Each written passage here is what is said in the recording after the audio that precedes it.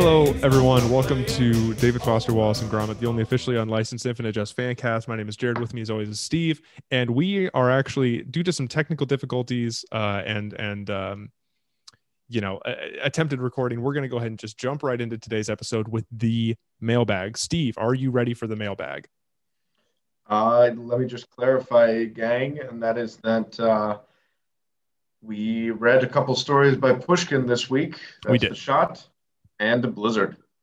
So stay tuned for later in our segment, or our segment where we go over what we think of those books, who would like them, and some more suggestions, our reading for next week, and so on. Hopefully, those of you listening were able to follow along, maybe even pull up a PDF or maybe even order something from the library and follow along and read with us.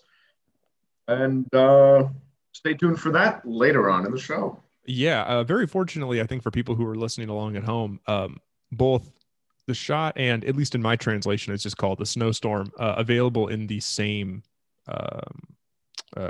anthology or the same catalog. Anyway, let's go ahead and get into the mailbag. First, I have an email here from. Oh wait, fuck! What email am I on? Okay, no. Okay, weird. That's Fudge. Anyway, this is an email from Paul. Friendly. This is an email from Paul. Subject line: contract offer, and it reads: "Hi, I hope you are well. Sanjiang Limited currently needs a part-time company representative in your region. Contract offer is very attractive. Write to Sanjiang Ltd at dr.com to learn more. Thank you and stay safe." Thank you so much, Paul, for those well wishes and for wishing us sort of safe times in these in such a delicate situation. And a big shout out to Sanjiang Ltd for such an attractive offer. Next. I just wanted to say, can I respond to that really quick? I would love it if you did. Quick greeting to Paul over at Sanjiang Ltd. Thanks, Paul, for that. We really appreciate it. We'll be in contact. Look, I'm always open for a good offer. And I guess, a contract offer is a contract offer. So we'll be in touch, Paul. Just send us all your info. Fax it over to us at dfwag@email.biz. And we're just going to check that out. Send us some paperwork. Send us the contract. We got a stamp. We have a company stamp that just says Dave and Grom. It's just a shortening of the title, right? So Dave and Grom Ltd. And we just stamp that, send it back. So fax it over. We stamp, scan it in, fax it back. And it should be as simple as that, Paul. So thanks for keeping in touch. We really appreciate it. Yeah, a lot of people, we get a lot of hate mail from people who say, you aren't very transparent. Obviously, we've been working to be transparent about specifically our sponsorship opportunities and some of the brands that we partner with. But we do get a lot of hate mail, people saying we're not transparent enough in sort of, the ad copy that we might read and the way in which we conduct our business. So I think it's important now more than ever in such a sensitive climate to make sure that our listeners know some of the offers that are coming across our desk. Obviously, contract work is good work in this economy. And again, any other emails that might be directed towards us, please email us at davidfosterwallaceandgromit@gmail.com. Now, following that, in the same vein, this is from Romeo Echelon, John Patrick SNM at gmail.com. Subject line is partnership. Attention partner. We are writing to seek your highly esteemed help/consent in a lasting business relationship of mutual benefits for investing in your company/country under a joint venture partnership. Excuse me. I'm willing to provide 100% investing capital with terms that cedes considerable Swift equity share to you as managerial dividends. Kindly get back to me for more details. Regards, Romeo. And Romeo, can I just say thank you so much for seeking our high esteem help/consent. We really appreciate it. And it means a lot to us, especially once again, in such a fickle climate and economy such as ours. Thanks again, Romeo. Steve, anything on that? Yeah, Romeo, wherefore art thou, Romeo? Well, guess what? Romeo's right here. And honestly, as trustworthy as ever, thanks, Romeo. We'll definitely be in touch for that. Like I said, you can fax us at Dave Grom on the email website, and we can get back to you on that. And It really sounds good. Look, like we said, contract work is good as long as it's more than like a day or something. Come on. We don't want like a day-long contract that's sort of silly. It sort of tickles, tickles the underarms.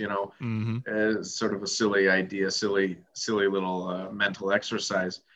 But we really appreciate that, Romeo, and just happy to be partners with a famous character from Shakespeare.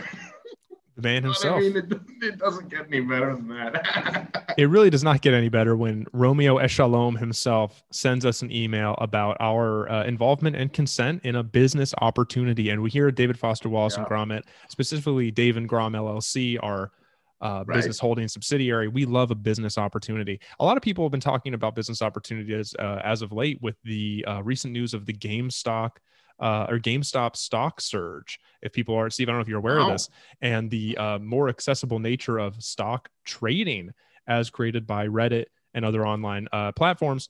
And we just love to say here, we have a very diverse stock portfolio. So if you have a stock that you want us to get involved in, if you want to violate some SEC violations with us, or to create some SEC violations with us, please shoot us an email at davidfosterwallaceandgrom@gmail.com, and we'll be sure to become a sort of sounding board for any sort of investment opportunity, get a little money on the back end in our pockets, a little ganja green, little money moolah. That's what we're about here. People Sounds good to me. People think that we are all about literature here at David Foster Wallace and Grommet, about literacy, about education. And look, to me, books are a stack of paper. And the only paper I give a shit about, I like the sound of that. That's a little moolah. It's a little moolah green, little money moolah, little ganja green. I'll tell you what I care about, and let me just let you know, it's also the color green, and that's the filling of Feijoada Oreos because of that cilantro. I tell you what, getting free Oreos every day is the only reason I'm on the air live every week, because I'll tell you, Oreo sponsorship, that's where it's at. Let me just give you two soundbite observations. That's from Romeo Echelon. Hey, come on, shalom to you too. Am I right? Come on. And, with respect to the GameStop, I'll tell you what, I hope that the rise of GameStop doesn't GameStop, because I hope that baby keeps on going. Thanks, guys. And now, Red Alert, we have a little bit of correspondence from our man on the ground, our boy in Brazil, if you will, Gustavo. We're on Red Alert?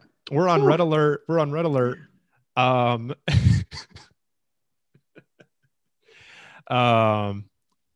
don't know why that did it for me. Okay, here we go. My thoughts over the last podcast. This is from Gustavo. He did say he doesn't mind if his full name is Red, but I think it's more fun to keep a little mystery around our boy in Brazil. He is a man of mystery, so maybe that's better. He's sort of the James Bond of Brazil, I've heard. So yeah, friend of the pod. This was sent on Tuesday, January 26th at 6:05 a.m. Dear Jared and Joe, once again, your number one fan here. What a podcast. The last one. Muhammad's email was inspirational. I shared with my yoga, beach volleyball, squash fellas, and they had a blast. To answer your first question, cilantro in Brazilian Portuguese is Coentro. And Portugal Portuguese, I choose not to know because they lost the rights to their language. So as I see, they speak Brazilian. And now I just want to put a pin in that real quick. And that is 100% correct. Thank you so much, Gustavo, for pointing that out. This is welcome to David Foster Wallace and Grommet, the only official anti-Portugal podcast. Fuck Portugal. Don't go to Portugal. We don't support Portugal. Me and all my homies hate Portugal and everything that they've done to colonize Brazil. We're going to have to cut that. Nope. We're going to have to cut that. I have a deal with Air Portugal. Oh, God. I'm a representative. I'm an airline representative. I'm a stewardess. Are you part of the Portuguese government's Portugal Pals program, the PPP? I'm part of the Air Portugal project. So we're just trying to get Air Portugal back on track in terms of bankruptcy and things like that. Trying to get those planes in and out, So we're gonna just have to cut that out. That's okay. Thanks, guys. Yeah, we'll have to elaborate on that a little bit on a future date. For all my real Brazil heads out there, this is also the only official what was his name? Carlos Marighella podcast. What's his name? I mean, most Carloses, I think. Santana. And any of the others. I tell you, by the way, I like the ring of that Jared and Joe. That's cool. Yeah. You know what I think that comes from? That comes from the old Joe Schmo, Mm-hmm. Mm-hmm. I tell you, by golly, Joe Schmo doesn't need it.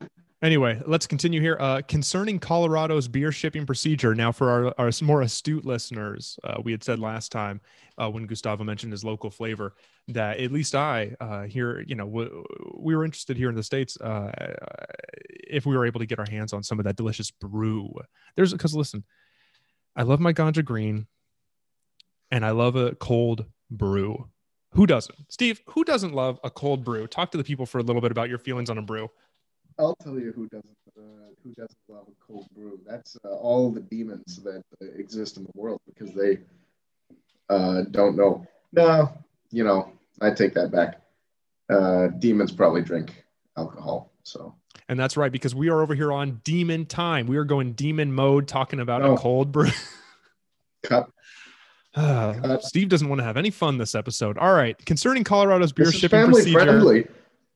Concerning Colorado's beer shipping procedure, my father will pass by the post to check the price for shipping a can of Colorado to Seattle. It will probably be costly due to the fact that in Brazil, the post has a monopoly when it comes to international shipping. Always great to listen to you guys while I work and take a dump. Hope you two are doing well, and keep it real, fellas, because with great power, Gustavo. A couple things. One, I did not know that there was a monopoly. Hold on. I did not know there was a monopolistic shipping practice in place in Brazil. And that is unfortunate. I just want to say real quick, my exposure to Brazil has mostly been in film and then what Reels and TikToks Instagram wants to recommend to me. So Brazil seems like a crazy country. And boy, would we love to go there at some point in time. Hopefully Gustavo can host us. Second thing, Steve, I'm sure we're going to say the same thing regarding the while I work and take a dump. Do you want to go ahead and just take the reins on that one? I mean, if you have something to say about it, I had more of a question. I'm wondering if he's some sort of truck driver, for example, dump truck driver or garbage man. Either that or he's talking about the porcelain throne, which is one, it's not family friendly, but I mean, it sounds like what you're saying is that he's either a garbage man driving a garbage truck or he's a regular garbage man and he's talking about taking a dump. It sounds like what we're faced with is that classic garbage man dialectic. And, yeah, as far as I can see, it's either one of the two. It's one of the two. It's one of the two.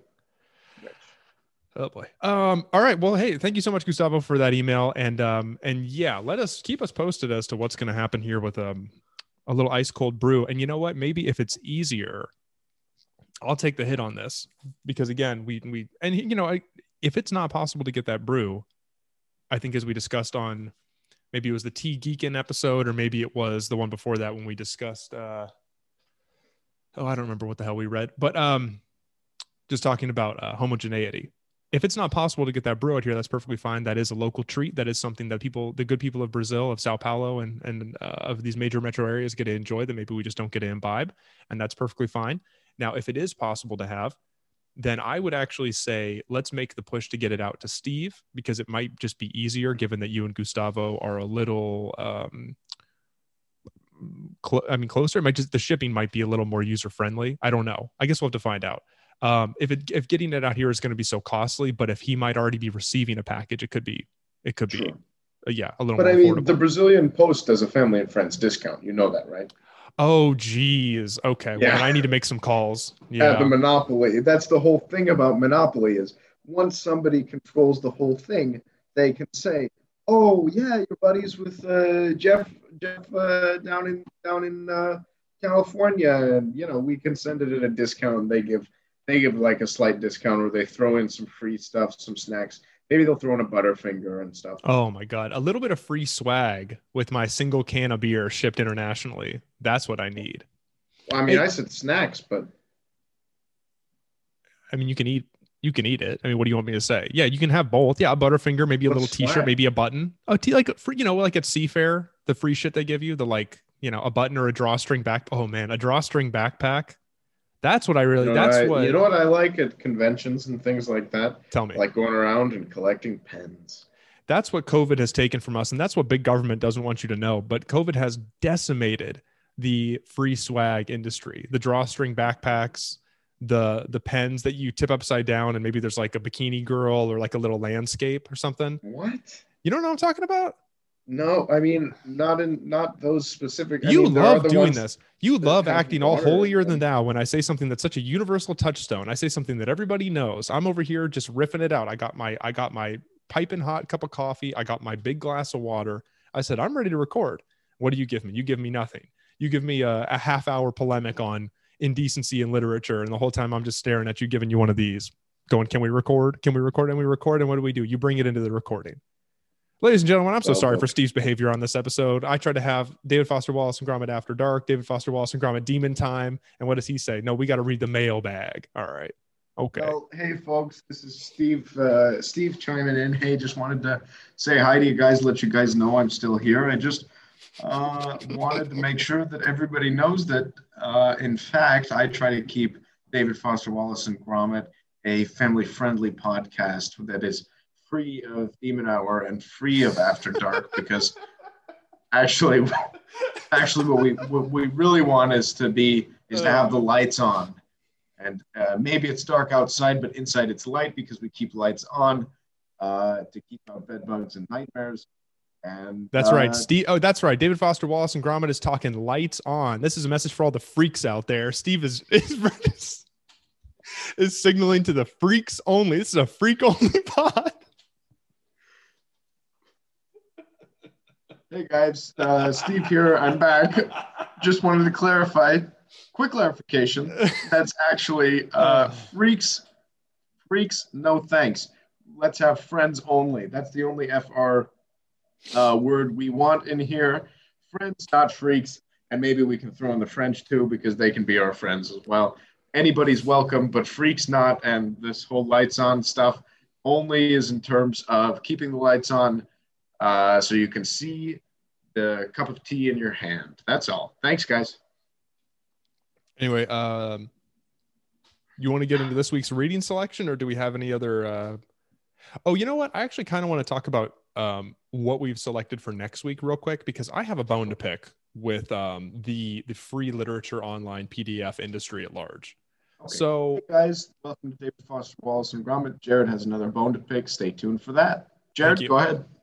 Hi, welcome to Jared's Bone Picking Hour. And this will take, we're at 15 minutes right now. This will take the remaining 45. So this morning. Well, then hold on just 1 second. Let's just really quickly review the books.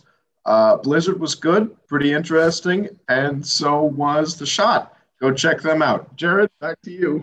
All right. So this morning I said, we've been reading a little Russian romantic literature, or maybe even potentially like post-romantic literature in terms of sort of the irony that is approached to them. In the V, a little less so. In the V, it was almost like upon revisiting it now a week later, almost kind of like a condemnation of sexuality in favor for that sort of religious asceticism. But anyway, we already went into that.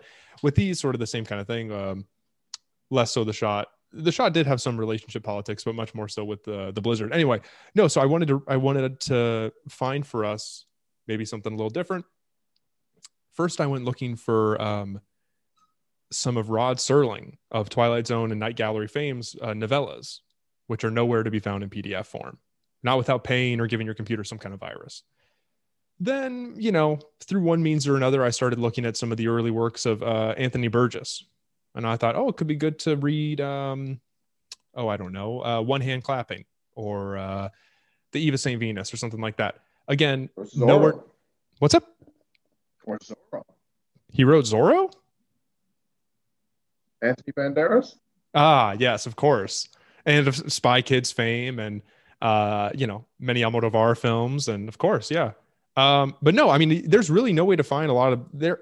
I guess really what this comes down to, it's not about what we're reading for next week, but it's about how the Gutenberg Project and the Internet Archive have failed us once again, because sometimes it's just hard as hell to find a PDF. Sometimes it's a real pain. I was looking for a bunch of Philip Roth short stories, specifically Goodbye Columbus, because I wanted to read something.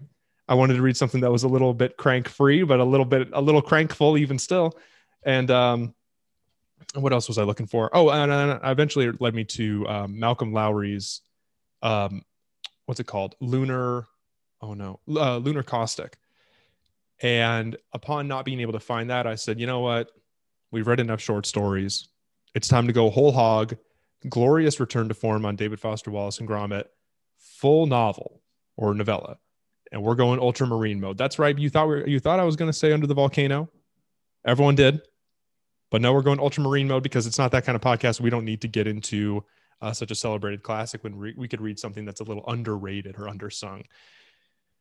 Anyway, that's just what I wanted to say. I was having a hell of a time finding a PDF this morning. And if you listener out there, and I can tell you per Spotify analytics within the past 24 hours, I can tell you right now, we got some listeners out there big time. Shoot us an email if there are any books you want us to read, novellas, short stories, and that you have a PDF or some kind of shareable link for. We would actually really appreciate that. In earnest, really appreciate that. And then be sure to give us a 5-star review or a rating on iTunes. Steve, any thoughts? Yeah, I mean, I don't want to necessarily mandate what anybody reviews. But, obviously, I would say my preference would be on the higher end of star value. Yes. But as far as book recommendations go, we always appreciate a good recommendation, like we've said. I'm particularly interested in local flavor suggestions. Yes. Hey, I'm, so-and-so, and I'm from this place. And, sort of a classic author is this. And their book that they're famous for is this one. Something like that would be a really cool message. Yeah, we'd really appreciate that. I mean, we appreciate the business, all the business opportunities and stuff, especially, look, nobody's going to complain about Oreo sponsorships. Nobody's going to complain. I know Jared's not complaining about the what is it? What is is it Funko that you've got? I mean, I'm looking at it right now. You've got your big Funko collection behind you. Yeah. And you're now into their, I know you do this on a different podcast. You do reviews, toy reviews. Yeah. And you're into the Funko bobbleheads. Jared, I'm looking at him right now. He's got a big armoire with bobbleheads in it. Yes. And it's not even bobbleheads as you guys would think. You guys might think of baseball. Mm-hmm. You guys might think of bobbleheads, a big Derek Jeter bobblehead or something. I'm looking at it, and it's actually sort of big eyes, big heads. Yeah. And really small, wide, like disproportionately wide. And what am I looking at there? I'm looking at homunculin proportions. And you've got I see some more stuff on those shelves. It's like blue, those in England, those the phone booths, but it's blue. Mm-hmm. And then you've got what the heck is this, sort of like R2-D2 type characters. He's got all sorts of crazy stuff. And so I know Jared's a big fan. He really appreciates all of the support. I love it. As far as fan mail, because he gets PO box stuff for stuff to review. I don't know if it's from you guys or only from the other podcasts, but he's getting a lot of Funko and sort of he does toy reviews. Yes. And so it's really cool to look back there, and I can even tell. You know what I mean? I'm just trying to paint you guys a picture. I can even tell that the collection's growing. There's really a lot of cool merchandise stuff there. What can I tell you? I can't tell if that's Yoda or E.T. I see. Maybe it's one of each, but I can't quite tell what characters some of these guys are. But it's really cool, and I think it's really great. So you guys are great, and we just appreciate it no matter what. Jared, back to you. Yeah, I actually really appreciate you pointing out both my Yoda and my Baby Yoda recent acquisitions. But a big thing that fans of my secondary podcast, TARDIS Tardat, a Doctor Who fan cast, are going to know about my recent acquisition. Sorry, shit. My recent acquisition from the good people over at Funko, and that is right. I have all 22 Doctors in Funko form. It's something I'm really proud of. I have built a digital cabinet just for them. Guests into my home, as I receive so many visitors this time of the year, are astounded at the level of articulation that the good people of Funko have ordained these sort of homunculus figurines with. And I just love having all my doctors there. I have Matt Smith, I have David Tennant, I have the girl one, I have all of them. I have all the doctors, and it means so much to me to have them. Again, for those listening, me if I'm wrong. Oh yeah, sorry. I was just going to say, and for everyone listening who loves Funkos as much as I do and loves a Doctor Who fan cast where we discuss mostly the merchandising opportunities available to the Doctor Who universe, be sure to check out TARDIS TARDAT. And that does have 2 question marks on Apple Podcasts and Spotify. Sounds good, Jared. I just wanted to, I had a quick question because you're more the fan. I don't really know about this kind of thing. Mm-hmm. I'm more of a history buff. Sure. In that sense, I look into sort of the fun things in history, and you're a really big sci-fi kind of guy. Now, as a huge sci-fi fan, and as a huge fan of I guess Doctor Who, I know you're a big into Star Trek. And I mean, people, not to cut you off, but people ask me all the time my favorite sci-fi universes. And I guess I just say Doctor Who, Firefly, and Harry Potter. I love sci-fi. I cannot get enough of it. I'm addicted to it. Oh, that's right. You also like Harry Potter, and you like what's that character's name? The bald one, Dumbledore. And I tell you what, these characters, some of these names are just silly, and so I do like that. I like the silly names. But I do want to get into a quick question I had for you. Now, you know more about this, but I've heard through the grapevine, through some of the little birds in my ear or my head, and that is that there's going to be a Doctor Who James Bond crossover where actually, and I don't know if this, here's my question for you, because you have the Hollywood connections.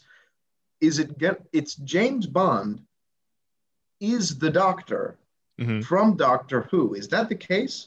That's what I heard. That is true. And now here's the thing. It's not a forthcoming collaboration. It's a forthcoming reveal. Real fans, real heads of the show, longtime listeners of TARDIS TARDAT know that James Bond 007 has long been hinted at being the next Doctor. And we all know that the last Doctor was just killed off in an excruciating fashion in a real season cliffhanger.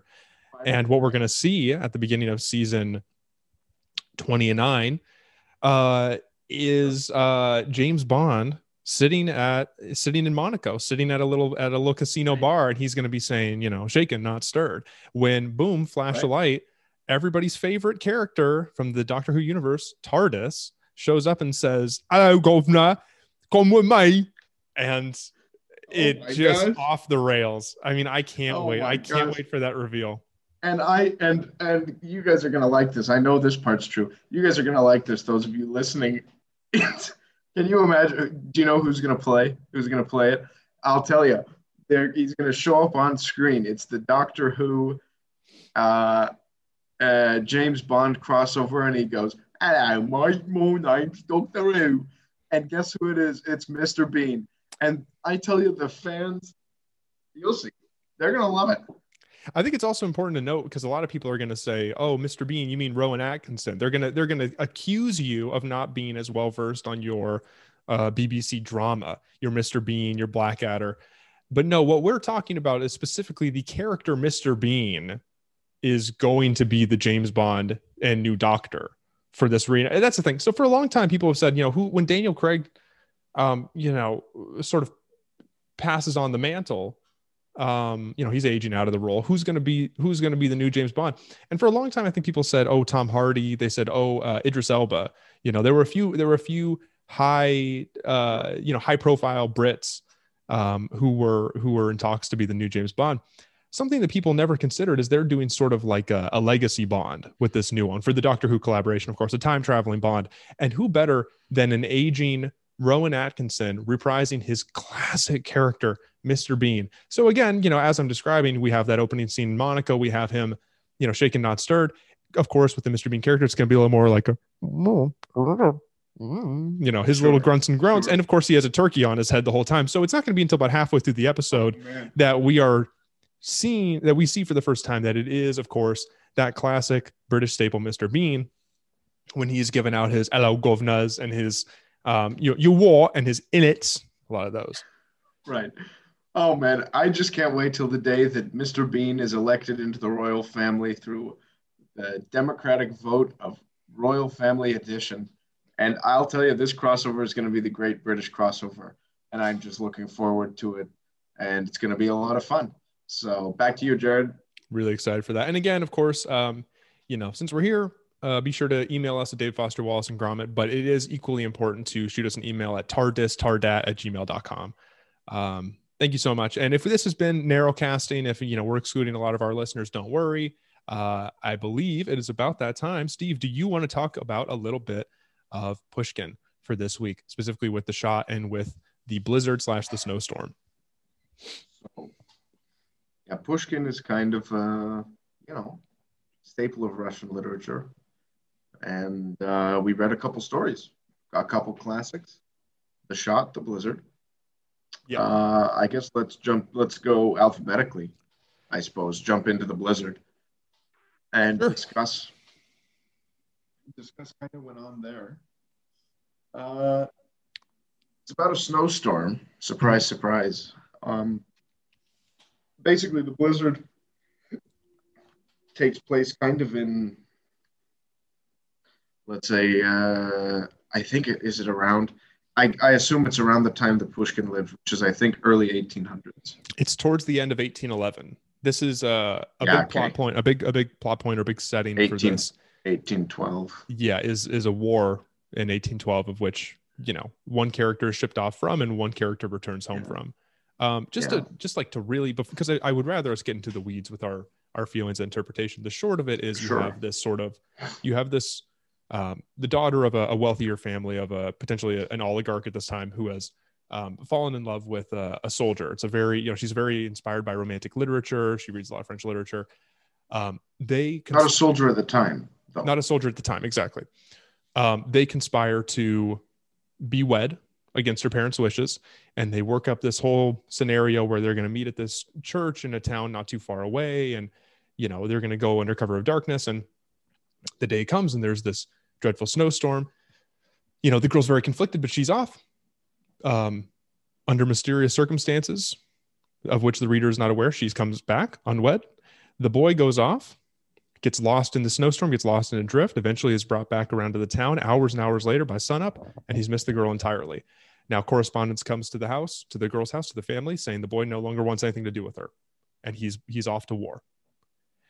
Years and years later, her father's dead, and a new man comes into her life, this new soldier, and they develop. Also, he's dead.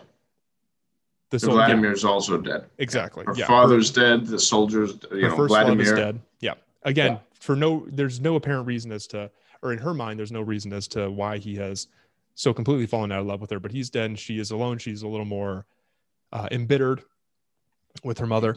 She takes the whole estate because the father is dead. Exactly. So she now has this massive estate to her name, and she's being courted by the eligible bachelors in the area. Yeah. And now the eligible bachelor of her choosing effectively confronts her, and he begins to explain to her, I do have this love for you. And, she's taken aback by it. She's flattered by it, but she is, kind of dancing around the fact that she still holds love for this fallen soldier, to which her new suitor admits, but I'm already married, and explains that a year prior, he too, arriving to this town, is summoned to this church, saying, people coming into him saying, oh, thank God you're here. Thank God you're here. Finally, he gets there. He's married, unceremoniously, kind of against his will. And once they are already wed, the girl turns to him and says, oh no, it's the wrong guy. And he flees. Of course. Surprise, surprise. Surprise, surprise. The two are already married. And the story ends with sort of a mutual, maybe horror, confusion, a little bit of dread, a little bit of anxiety, sort of your classic twist ending. And Steve, I will say this, I love a classic twist ending. I had written a little note about this. I think I just said, in terms of my take on it, a little bit of classic marriage goofing. Now, what do you think about the blizzard? The blizzard is, I would say the theme of the blizzard is kind of, I'll put this in quotation marks, air quotation marks, and that is, we bungled it. Yeah. I guess that's the takeaway. And I think it's, even from the beginning, kind of critical of this flighty. I guess we all understand it. Again, this is a story that's kind of been told. I initially thought it was going to be maybe a bit of a Romeo, not our correspondent via email, but a Romeo and Juliet type story. It wasn't quite so overtly tragic, but I think it had a similar idea, which was that it's a bit critical of kind of maybe this Russian culture of, even in general, even with the later marriage, right? This culture at the time in Russia of perhaps taking after the British. I don't know where it initially came from, but this dowry and pressure to get married, because eventually the parents said, no, we should let her marry for love. But by that time, Vladimir, the initial man, had already left and said, I'm going to war. I'm not interested anymore. And so the parents eventually kind of protested their original sentiment, which their original sentiment was, no, we don't want her to have anything to do with Vladimir. He's not wealthy enough. He's not from a prestigious family, etc. He goes off to war. It's also perhaps a bit of a statement for the war movement. I'm not entirely sure the details behind it. But, so there's this idea that there's something wrong with this system, this familial system in place that kind of has the daughters find a suitor, and the suitors have to be proper, and it's the other way around, with the daughters have to have dowries, and there's a lot of material related to this exchange, and it's almost a business transaction or a property transaction. And I think there's something in this story about that, in a way, I think. Yeah. Maybe more than something in both of the exchanges, both with the previous suitor, because, as it turns out, for all of this time, they've been married already and no transaction has taken place. Now they're kind of like, oh, oops. Yeah. No, I think it was all a mistake as well. So it's, I think it follows suit. Sorry. No, I was going to say, I agree. Actually, it follows suit nicely with V, because it kind of surrounds itself with like ritual and the transactional nature of these relationships. I mean, it's sort of your classic like provincial melodrama. So the transactional nature isn't really pertaining to what we see now in like modern literature, where normally it's about like, I guess, and maybe there's like an implicit understanding here, but like more transactional intimacy and affection in a relationship. But we have here instead is just the very ritual of being married, the physical nature of her going to these towns and going through the motions for a whole lot of nothing. I mean, these are characters who are enamored by the idea of either a forbidden love or this sort of, ardor that they feel for one another. And then upon realizing that they've already been married, that everything's already been done for them, it's great disinterest. It's almost like disgust and anguish. I mean, like the appeal of this sort of romanticism is just in the act. It's just in going through the motions. The actual like living with someone, the idea of a eternal love, of sharing a life with someone. I mean, there's no intimacy. It's just a very surface level, if not even like media centric or literary understanding of what love is in a relationship, especially something that is deemed so profound and so, awe-inspiring between these characters. And I think that's concrete too. Yeah. You get the idea that they very much poured the concrete. I mean, at the beginning, the girl and Vladimir, the initial guy, they've already poured the concrete into the bathtub where they're both standing. It's, and yet, just like that, in the middle of a snowstorm, it all completely changes, and it's sort of, silly. There's a silly, it's a ironic, fable, it's a cautionary tale, because you have, sure. it's both barrels. It's a long lasting relationship, a profound and impactful relationship isn't one founded on, a month's worth of intimacy with someone, and then, let's elope, let's escape from your parents. Just as apparently it also isn't months and months of courting, maybe a year of courting, and a much more contemplative and understanding and delicate approach to that same courtship, both of which Pushkin is proposing are equally destructive and equally, I guess, sort of paltry in the face of whatever his kind of beyond our grasp understanding of love and of, I don't know, I guess the experiential nature of like to love someone, whatever that might be to him, is beyond the grasp of all these characters. But no, I mean, again, it is, I guess my only real complaint with it, not even a complaint, but my only criticism is that for the story that it's telling, you do get a little lost in the weeds with just the exposition. It is it's a lot of just walking through step by step everything that happens to get to this final payoff. And it is worthwhile because it does kind of like atonement. It does build for you this world in which like these are characters holding out for each other. It's a very divine love. It's a very celestial, like Dante and Beatrice kind of love of like, we're the star-crossed lovers trope of like we're seeking each other across the universe, and then they get there and it's like, this is fucking nothing. This is a waste of our time, and by proxy the readers in a way. And that's why it's sort of the goof. That's the classic like, oops, we ended up here, we've been here the whole time. But no, I enjoyed it. I mean, again, for any of our listeners who have enjoyed what we've read so far, I think they're no stranger to us reading a good deal of Russian literature for the pod. And I think that they'd have a lot of fun with this, considering it's so readily available.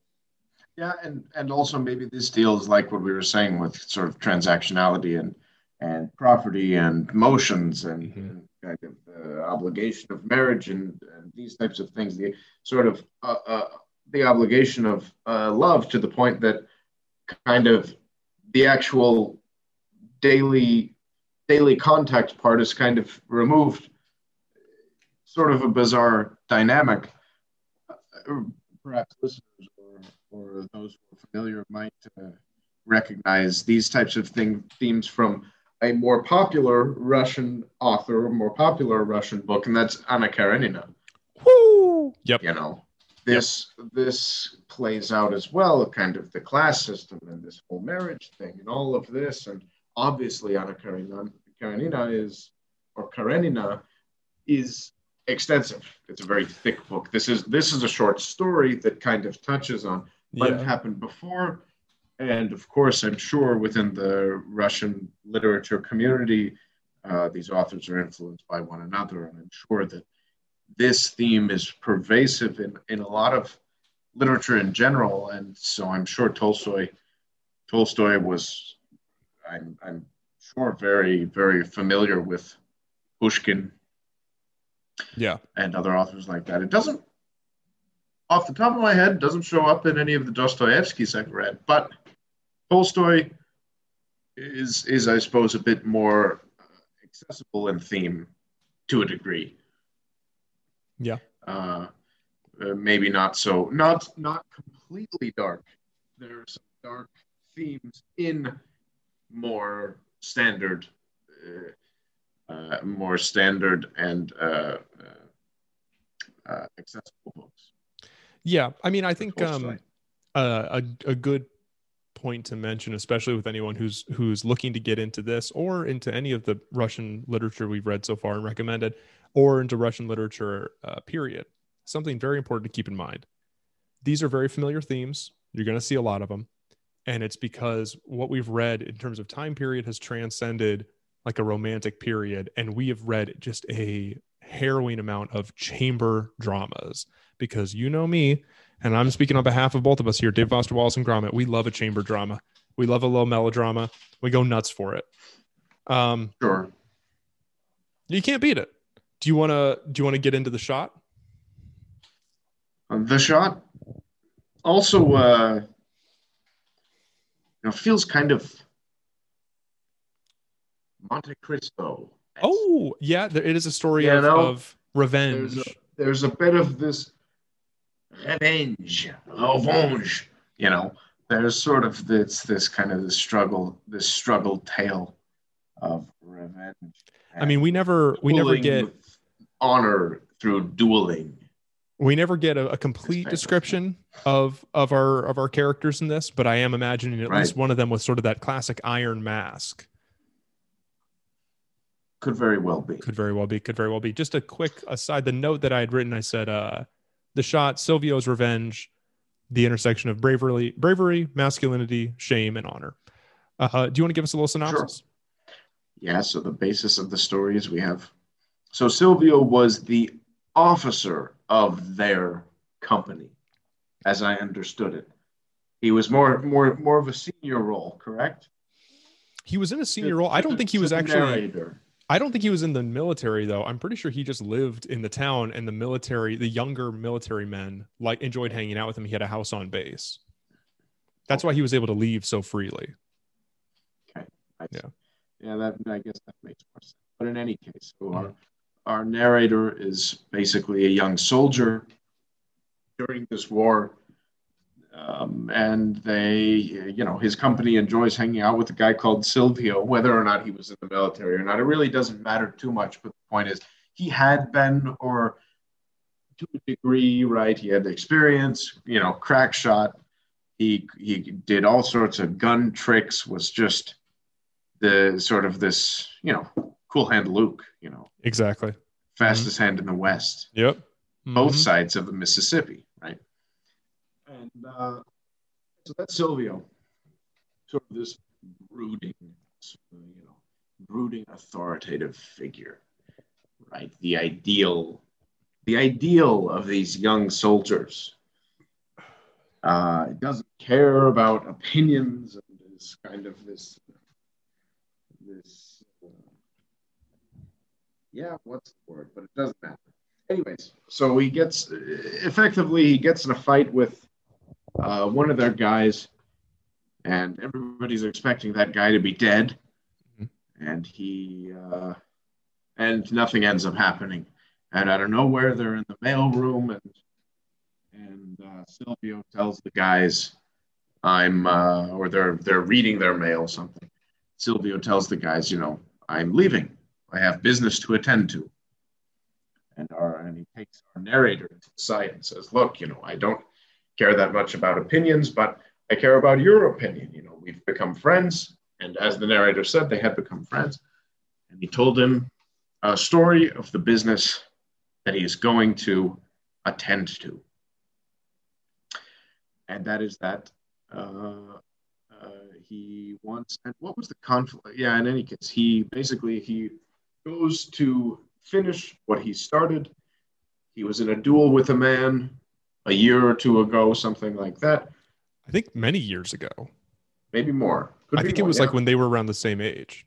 It was like 10 years prior. And he basically, the impetus of it was that he was the cool guy in his military barrack. And then this rich guy showed up, someone who had everything handed to him. Cool guy. Yeah. Someone who had, who was, had this sort of superiority complex and luck with the ladies. Yeah. And Silvio had that was also mentioned. Grown so tired of it, grown so jealous with the very kind of suave and debonair nature of this, jack of all trades, rich kid who showed up.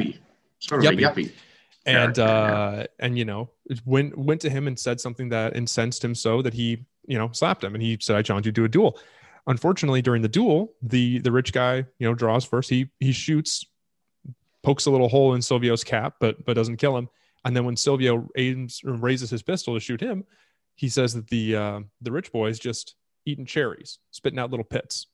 Couldn't be bothered. Doesn't care. Says, oh, either Silvio's not good enough for me or this isn't even good enough for my time. And at that, Silvio said, clearly I'm not worth your time. We'll call this off. I'll get you at a later date, basically. Just said, you watch your back.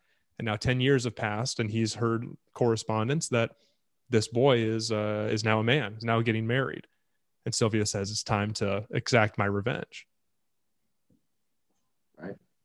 Mm-hmm. And then, should I go? Yeah. I was just getting into the, a little additional supplemental exposition. Yeah.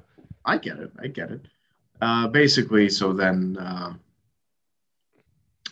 he leaves. Years go by. Eventually, our narrator runs into this guy. He's a colonel at this point, and he is invited over to the colonel's house to meet with the colonel's wife. And he hears the story. Eventually, or they didn't know at first, right? They found out in the conversation that they know Silvio. The colonel knows Silvio, and then the colonel is the one. The colonel then told the story of, so you know him. Here's how it all ended. Right. Years down the road, our narrator is now living in a different village, different province. Here's talk of this like duke or countess, this countess and her husband who are coming to stay in the village. And he says, I'll go over there and I'll say hello. Basically, I'll be neighborly. I'll pay respect to the rich and let them know that I'm a noble servant. And then they get to talking about a couple bullet holes that are in his wall. The greatest shot our narrator ever knew is brought up. And of course, they happen to know Silvio as well. Right. And here's how it all ended. Basically, Silvio showed up and was standing there in his crosshairs. I got you in my crosshairs. See, I'm hunting wabbits. See? Mm-hmm. And you think you're a wise guy, see? Mm-hmm. That's what he tells him. That's a quote. Yes. You think you're a wise guy, see? So he tells you think you're a wise guy. And Count. It's not Colonel, is it? It's Count. Yeah. Bungled it. Dang. Sorry, well, guys. You were thinking Colonel from the V. The old colonel, I tell you. The old colonel. The old colonel. So the Count. The Count tells him the story that Silvio shows up one day, or somebody was waiting for him. There was a sledge in his driveway, and a man in his study waiting for him for business reasons. And the Count goes upstairs, and alas, it's his old dueling partner, his old dueling buddy from years ago. And Silvio basically has him in his crosshairs and says, I'm not too keen on this. This is more murder. Imagine that. Yep. Not so much a duel anymore. So what if we just reset the whole thing? Mm-hmm. And as it turns out,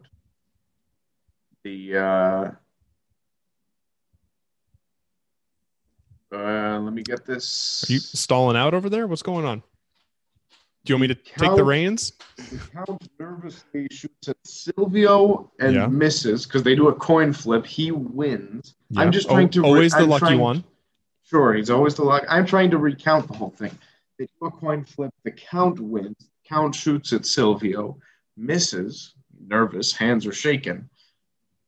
And Silvio ends up not shooting him, basically. Long story short, the wife comes in and is down on her knees, groveling and begging, don't do this. And then they start trying to gaslight her and say, oh no, we're just playing around. No. Is this true? Her husband kind of because first she comes in, she throws herself on her husband, and then he's like, no, we're just playing around. It's fine. It's not that serious. To which Silvio is like, right, it's not that serious. Just like it wasn't that serious all those years ago. Just like it'll never be for you, basically. And he's like, oh, it's a shame I don't have any cherry pick. I mean, he's like very vindictive, very hostile. And that's when the wife throws herself at his feet and starts groveling. And Silvio eventually just says my work here is done. I've seen the man you are. I've seen enough. And then he turns around without even looking and shoots like a centimeter above where the Count had missed him, just to prove a point. Just I would have killed you, but I don't even you're already disgraced. You're already a shell of a man. And then it ends with, our narrator kind of saying that's the last I heard. And eventually I heard that Silvio had joined up with a group of, soldiers and hussars. Yeah. And was off, fighting elsewhere. He had kind of retaken the mantle. But yeah, I mean, it's the perfect sort of story about, it's not really about revenge as much as it is just dignity. And what had truly incensed Silvio in the first place was that he wasn't being respected as a man. He wasn't being seen as a worthy adversary, despite his knowledge that he was. And he wasn't going to let, it's another class issue. It's another sort of, provincial story where he wasn't going to be stepped on. He wasn't going to be under the boot of the ruling class. So he said, oh, okay, I'll take my time. And at the end of the day, went about trying to strip the count of title, of his relationship, of all the trappings of wealth and the ways in which they've protected him over all these years, the sort of shell that class had afforded him, to just say, like, remember who you are, remember who I am. Went on his merry way. We love to see it. Mm-hmm. Love to see it. I think between the two, I think I preferred the shot. Sure. Me too. I've already forgotten, as you guys can tell. Patchy memory. But no, I mean, I'd be curious to read a couple more in the short story collection. Steve, any thoughts on maybe some themes and some of the motifs present? Sorry, I keep burping. My smoothie. Oh, you basically covered it all. Kind of this. I couldn't have said it better myself. Oh my God. Oh boy. Oh geez.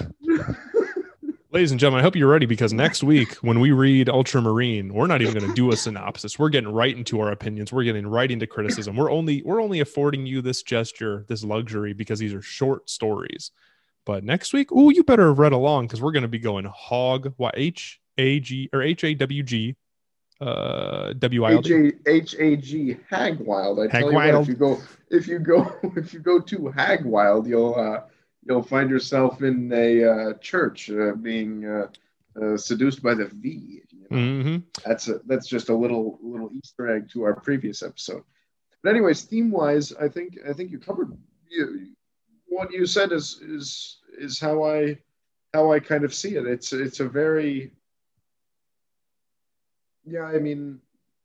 class oriented struggle. I think there's a lot of bitterness on the part of Silvio. That's kind of the idea. This is a bitter character. You know what I mean? It's not the narrator. He's not a normal guy. He is a character in a book. He is Shigur, the judge. He is all of these kind of a self-ordained character within the story.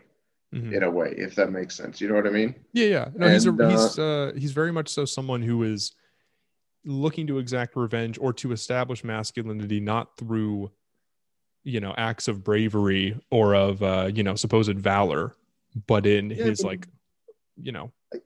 I'm not even sure if it's to prove masculinity. I think it's more so to operate outside of the class boundary. That's I think the point that's trying to be proven, more so than I'm more of a man. But sure, it could be either way. But to me, it's more so a look. We know that skill, right? Silvio's the most skilled, and it seems to me like what he's trying to say is, in the end, class or not, I win, whether or not I shoot you, whether or not I kill you. You continue with this, knowing that I win without having fired a shot. Yeah. I do think these things are tied together, that's though. Maybe more. Yeah, it could very well be, right? I'm not saying anything concrete, but I saw this more as proving a point to kind of, like I said, self-ordained, living outside of a class structure. You're still within it. You're still living within the confines of the different pockets, the different microcosms of what class does, or what effect it has, economic and whatever else may be. But I think a lot of the key here is that he kind of ordains himself to operate outside of that, even though it's within a primal medium, and that is in terms of death and killing and etc. Mm-hmm. But still, you add that in. And it's saying,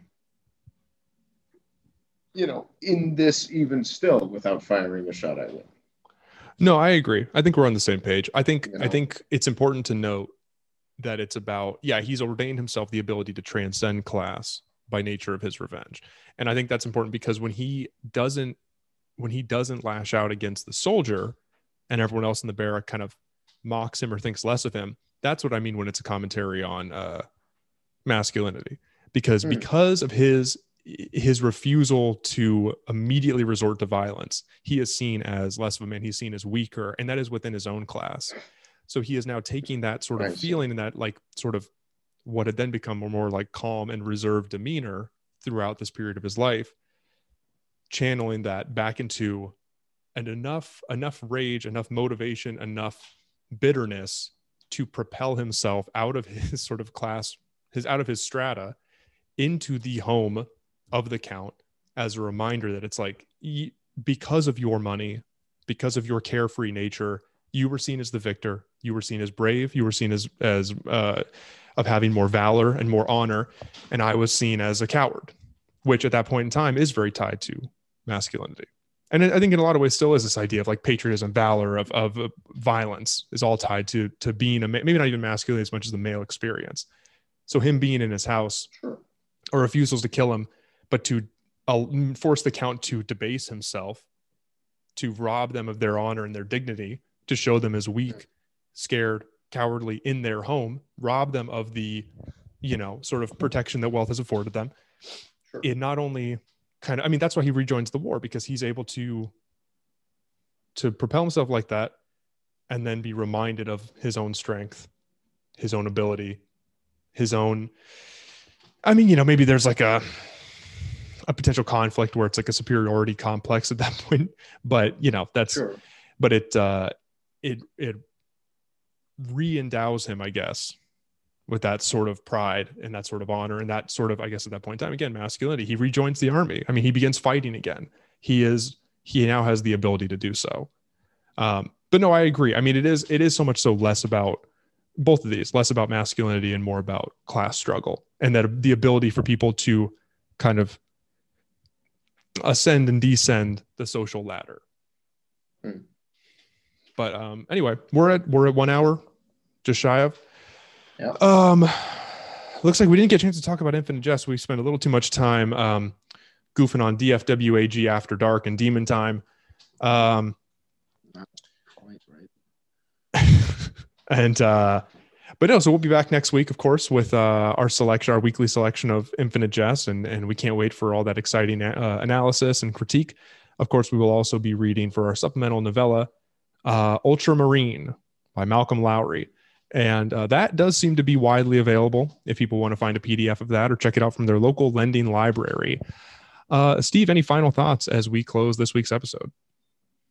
I want to thank everybody for tuning in live on David Foster Wallace and Gromit.com. We really appreciate it. Shoot us an email if you're interested in getting in touch. We'd love it. We like to read our mailbag. So if you got any cool, fun emails, any fun ideas, cool thoughts, even silly stuff, silly suggestions and silly thoughts, all in for that. Super cool.